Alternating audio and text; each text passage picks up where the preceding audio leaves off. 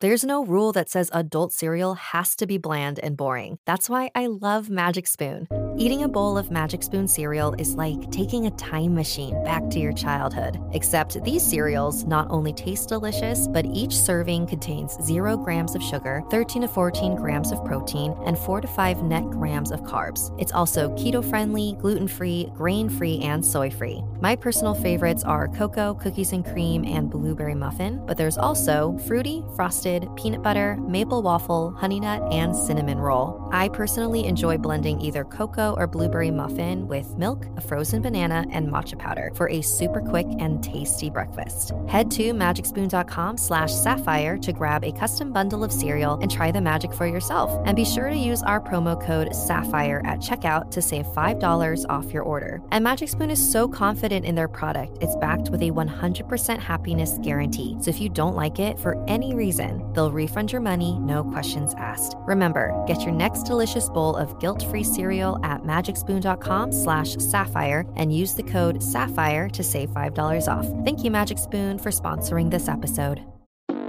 Hello, believers, non-believers, and everyone in between. You're listening to Stories with Sapphire. I am Sapphire Sandalo. Now get cozy and open your mind because it's story time.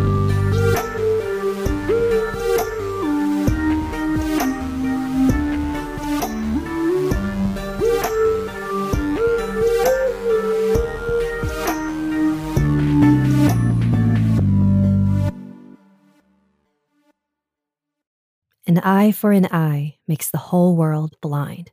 Or does it?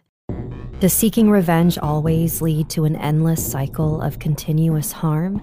Or are there instances where it's necessary? Today, I'll be sharing stories from people who have been the target of supernatural retribution. While listening, I want you to keep the following questions in mind.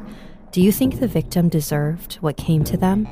Do you think the victim has the right to fight back? First, I read the story of a young girl who angered a land spirit. Next, I recount the story of a man attacked by a nocturnal creature. Then, I tell the tale of a young person who was cursed.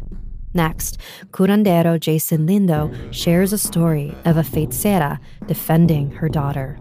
And finally, I narrate the account of a witch who got in over his head with love magic.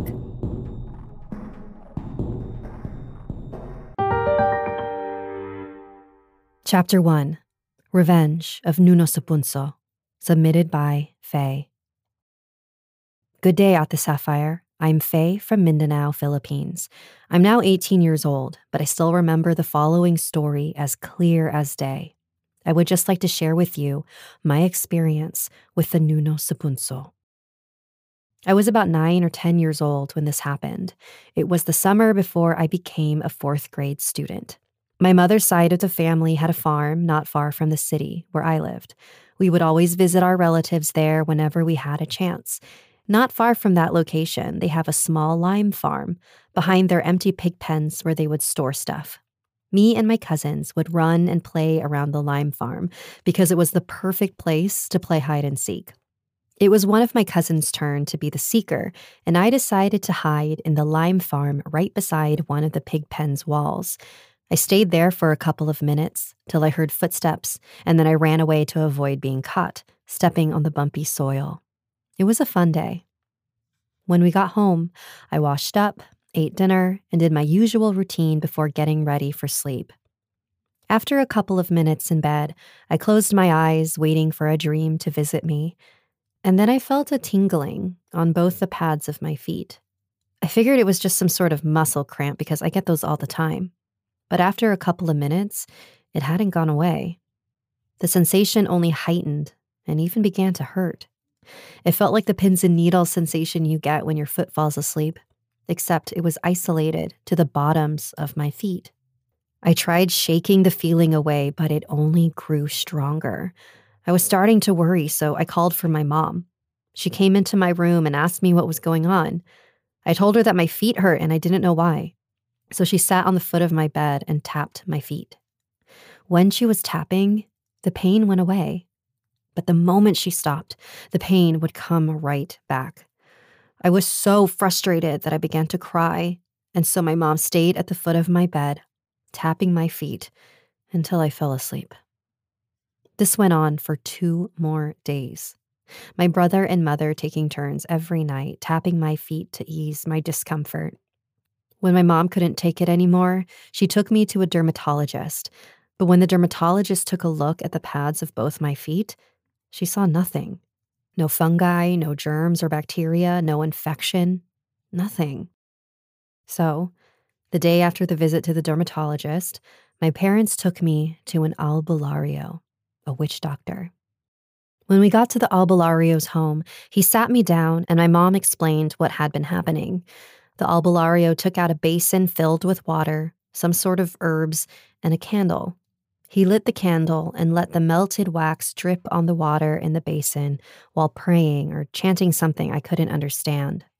After a while, when the candle melted half its size, he looked at the basin.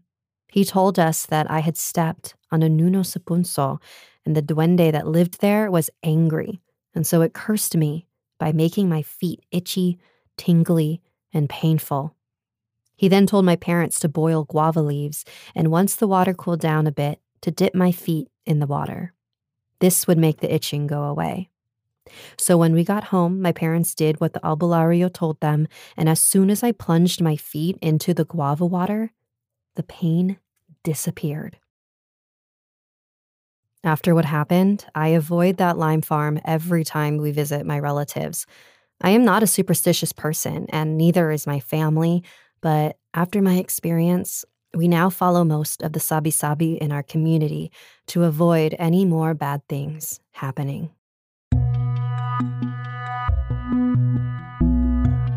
In this scenario, the duende inflicted harm upon Faye because she disrupted their home by the lime farm. Even though it was not intentional, her ignorance was not a good enough excuse for the duende. The experience taught her to pay more attention in the future.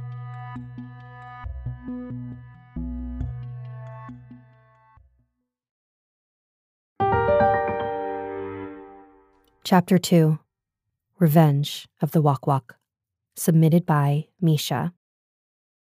Hi, at the Sapphire. This is Misha. My sisters Jane, Rose, and Cassandra have been tuning into you since your snarl days. This story I'll be telling isn't mine, but my grandparents'. They believed in entities that lived among us called Diliingun Nato, which means those not like us. They believed because they had seen what these beings were capable of. My grandparents lived in a quiet, isolated from modernization town in Lanao, which is a province in the northern region of Mindanao. They knew everyone in their town. Just across the river from their house was my grandpa's cousin, who we'll call Daniel. Daniel was a drunkard, and he was basically drunk every single night. Also among their neighbors was an older woman we'll call Aling Marta. Marta was rumored to be flying about at night and scaring neighbors who were talking behind her back. My grandparents suspected that she came from a line of wak-waks. Wak-wak is a general term for spirits, ghosts, poltergeists, or anything that disturbs someone in an evil way. So there was one rainy night when, as expected, Daniel was getting drunk at home. Swig after swig, he became more inebriated as the night went on. He paused mid-sip when he heard tussling on the roof. He listened to see if it was nothing more than the pattering of the rain on the thatched roof. But the rustling continued. Daniel, having heard the rumors about Martha, thought it would be funny to call her out. "Hey, Martha, I could see your genitals from down here," he teased slurringly. The rustling turned into scratching as Daniel continued to laugh and make fun of Martha, or whoever was above him. After a few minutes, a hole had been completely scratched out in the roof right above Daniel. He looked up and continued his nonsensical ramblings. "Hey, Martha, I can see your vagina. It's trippy." And with one final chug from the bottle, Daniel passed out on the floor. When he came to in the morning, he woke up in immense pain. He groggily propped himself up to survey his body and screamed. There was a gaping wound from his belly button stretching to his stomach. Daniel ran to the river and frantically called for my grandfather to come over and help him. After my grandfather bandaged him up, Daniel told him everything. He was convinced that a Wak-Wak was responsible. My grandfather offered to take him to the hospital, but Daniel couldn't afford it, so he asked one of their neighbors to sew him up instead. I'm not sure where Daniel is now, if he's even still alive, but according to my grandparents, Daniel never slept in his own house again. He frequently slept at my grandparents' house and began his journey to sobriety.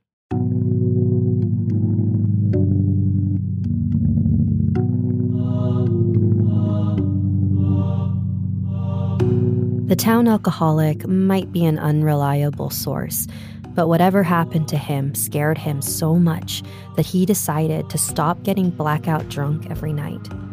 Maybe Martha knew this was the only way to convince him to start turning things around.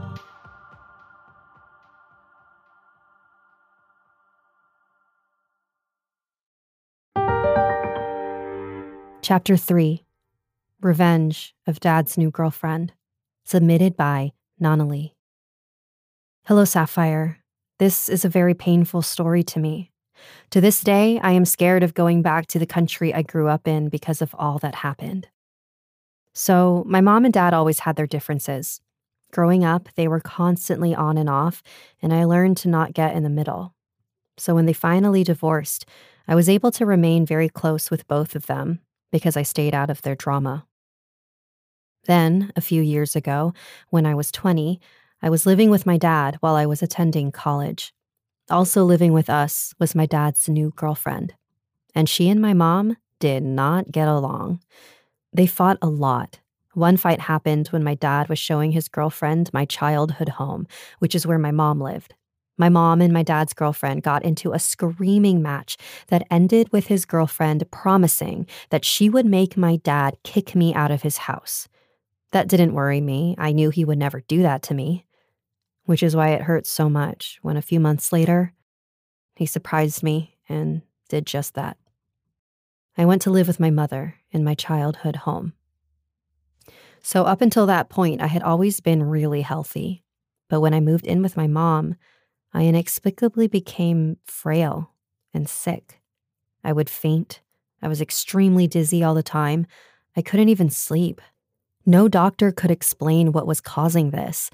Apparently, I had low blood pressure, but they couldn't figure out why. A friend of my mom half-jokingly suggested we go to a curandera and referred one she knew. I was sure she would be a scammer, but I figured we could check it out since I was not getting answers from anyone else. I don't remember much about the day we went to see the curandera. I remember arriving, then an empty slot of memory, and then me sitting next to my mom and her friend while the curandera talked to us. She gave us a candle and instructed us to put it in a pan, pray, and go to sleep.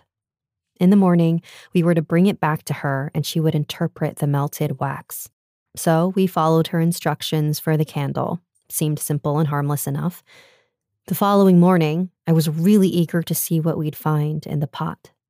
My mother and I looked at the wax, and I had never been more terrified in my life. In the wax was what looked like screaming faces all over. In the center were two figures. The first one looked shockingly like me, with a side part, same face shape and everything.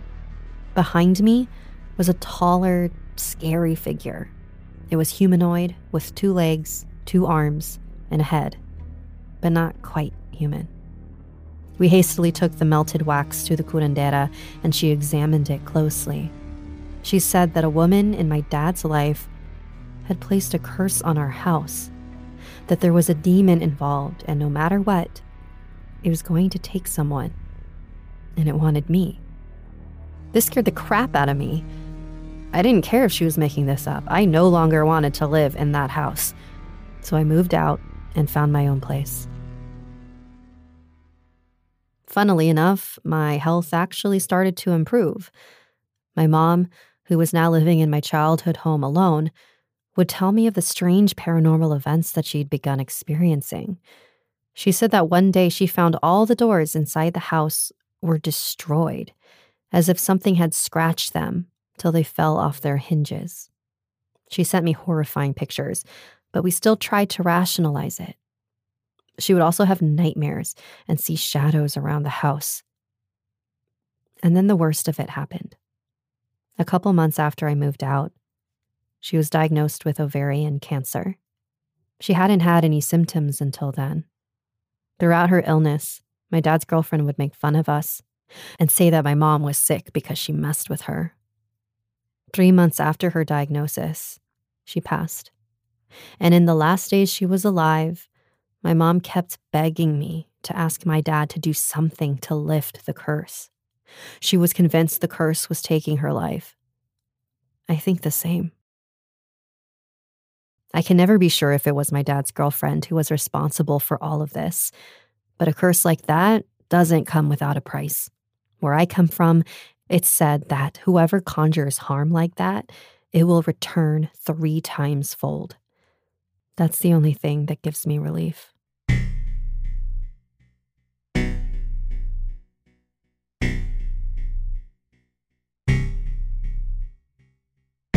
Nanali was an innocent casualty of their dad's girlfriend's wrath. It doesn't seem like they will be seeking retribution in the future, and that they are trusting that karma will be in their favor. For their sake, I hope that's true, but I think they would have every right to show that woman not to mess with them or their family ever again.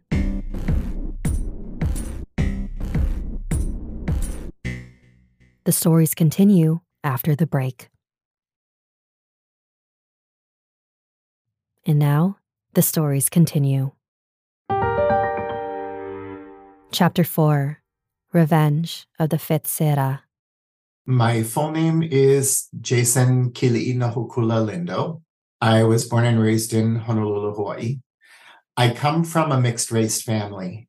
And like everybody in Hawaii, we're all mixed race. And we all have some dealings with the supernatural. It is so much a part of life back home that we don't even think about it as being unusual. I was introduced to Jason through my friend Sarah Lemos Auni from the Ghost Town Terror.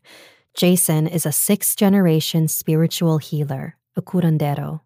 When I recently met with him, I completely lost track of time and we talked for almost 2 hours. You'll hear all about those tales in an upcoming episode. But for now, he'll be sharing this story about his great-grandmother. My dad's family are all Portuguese. My dad's grandmother was a feiticeira, which is the Portuguese version of a bruja, of a witch. She was very, very famous on our island for curing people and also for having the ability to put the evil eye on someone. This stuff, especially the curandero part, makes my mom very nervous, so we never talked about it. She was quite scared of my dad's grandmother. She had a reputation if she didn't like you. And I'll give you an example. My Auntie Chris, who was not the feiticeira, but the curandera, she only did good things. Her husband was very abusive to her. And my dad told this story. He must have been a teenager. And he was at his grandmother's house. And Auntie Chris comes in and she has a black eye. And her mother says, "How did you get that?" in Portuguese. And she does the, I walked into a door kind of thing. So my aunt leaves. Her husband was a painter. So my great-grandmother has my dad and his brother drive her to a house he's working on. She gets out of the car and she looks at him and he doesn't see her. She's across the street. She looks at him, stares at him for about 5 minutes, gets back in the car and says, "Okay, take me home." That night, Auntie Chris calls her mom and says, "My husband fell off the ladder. He's in the hospital. He broke his pelvis. He broke his arm. He broke his leg. And she said, oh, what happened? And she said, it's the strangest thing. He said the ladder stood up and walked backwards and threw him on the ground. So my dad gets a call again from his grandmother saying, take me to the hospital to see your uncle. I want to pay him a visit. And she says, come in, but stay outside the door. So my dad is outside the door with his older brother, my Uncle Paul. And my great-grandmother goes in and she goes, how did you like the walk? This time I was playing with you. You touch her again, I will kill you. And then she turns to him and goes, okay, boys, let's go. Never beat his wife again.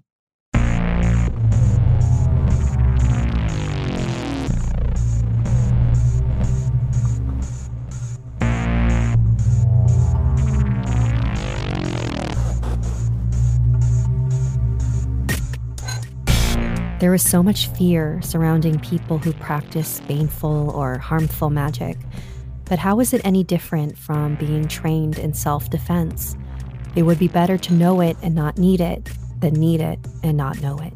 That kind of power in the wrong hands would be scary, yes. But if it's in anyone's hands, who better than your family who's got your back?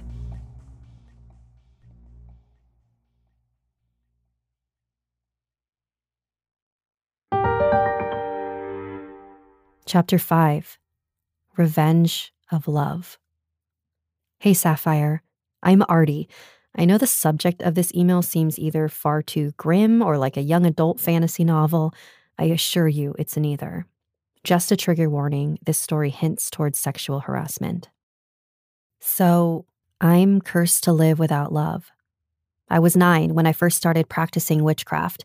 It was partially a rebellion against my dad's half of the family and half embracing my mother's side of the family. It's been 7 years since then, and my practice has changed a lot. 4 years ago, I became a love witch, and it was the most wondrous thing I'd ever done. Whenever a friend asked about their love life or wanted a lover, they'd come to me, and I'd make it happen. The kind of magic I was doing made me feel whole, like love magic was the missing part of my being. But when you're as young as that, you're also stupid. And stupid, uninformed witches make even stupider decisions. I began to practice the make them love me type spells. I was obsessed with domination magic and used it to get my first ever boyfriend.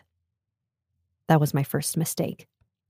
Being around my first boyfriend, we'll call him James, was exciting. I'd never had someone who really cared about me this much. He did everything right. He was kind, considerate, charming, and smart. Until he wasn't. Over time, things got less like love and more like a one-sided obsession. I was losing interest in him, and he wasn't. James was becoming unsettling. He was so clingy that I barely got between classes without seeing him. His considerate nature became more like stalking.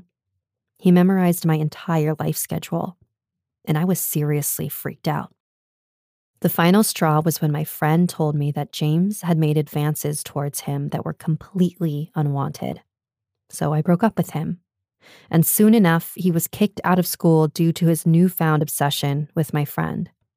Now, I should mention that me and this friend were rather close in many ways. We even looked similar. After he left, I used magic to sever our connection, a cord-cutting spell.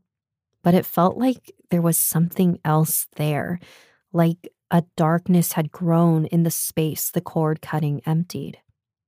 I don't know where he is now, but I'm glad I don't have to deal with him anymore.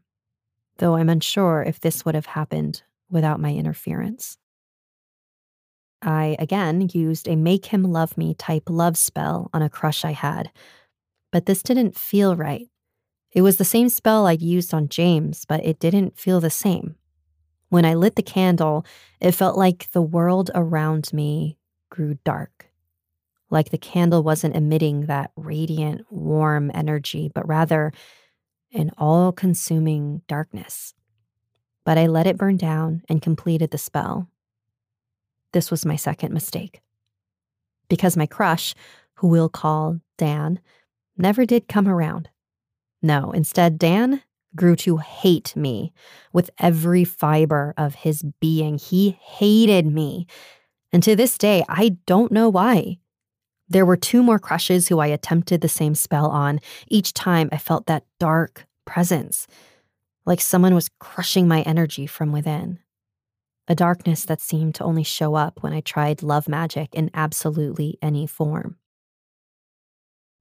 I wish I had happy news.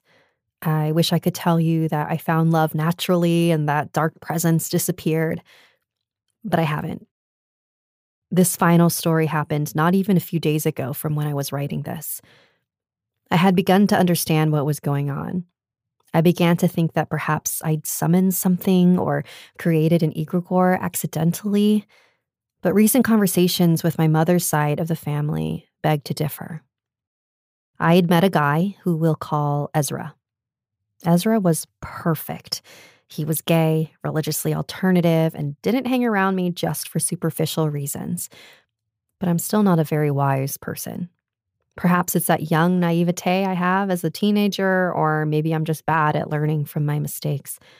But I, again, tried that love spell on him. He already cared for me, so surely it couldn't bring anything bad about, could it? But I was so wrong.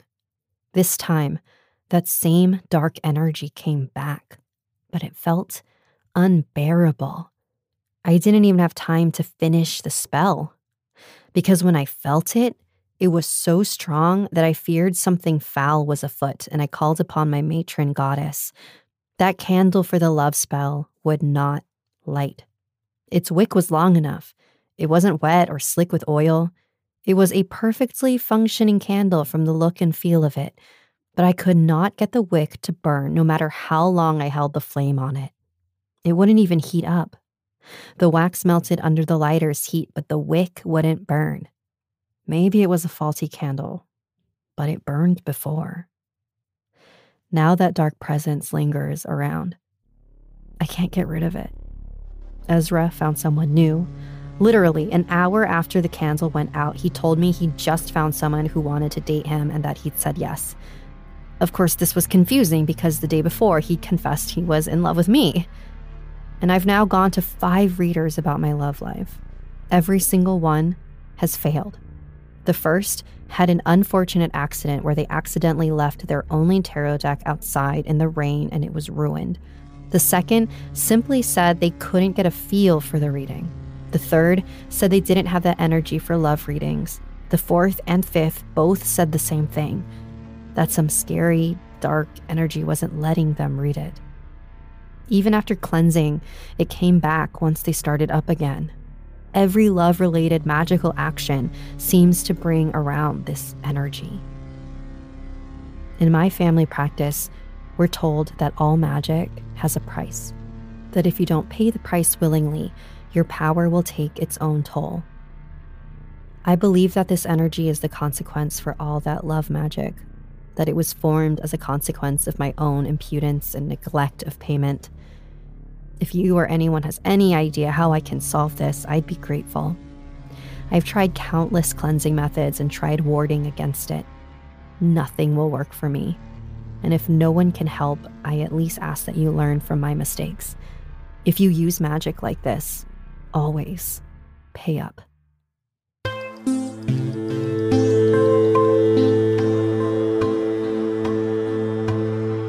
It feels like Artie's relationships are being policed by this dark presence. Artie wanted James so badly in the beginning and got everything he wanted, so to throw that blessing away was seen as an offense. Artie, I hope you're not being too hard on yourself and that you're able to seek the help you need. I've sent you a couple healers that I trust, but if anyone listening has recommendations as well, send them my way and I'll relay them to Artie.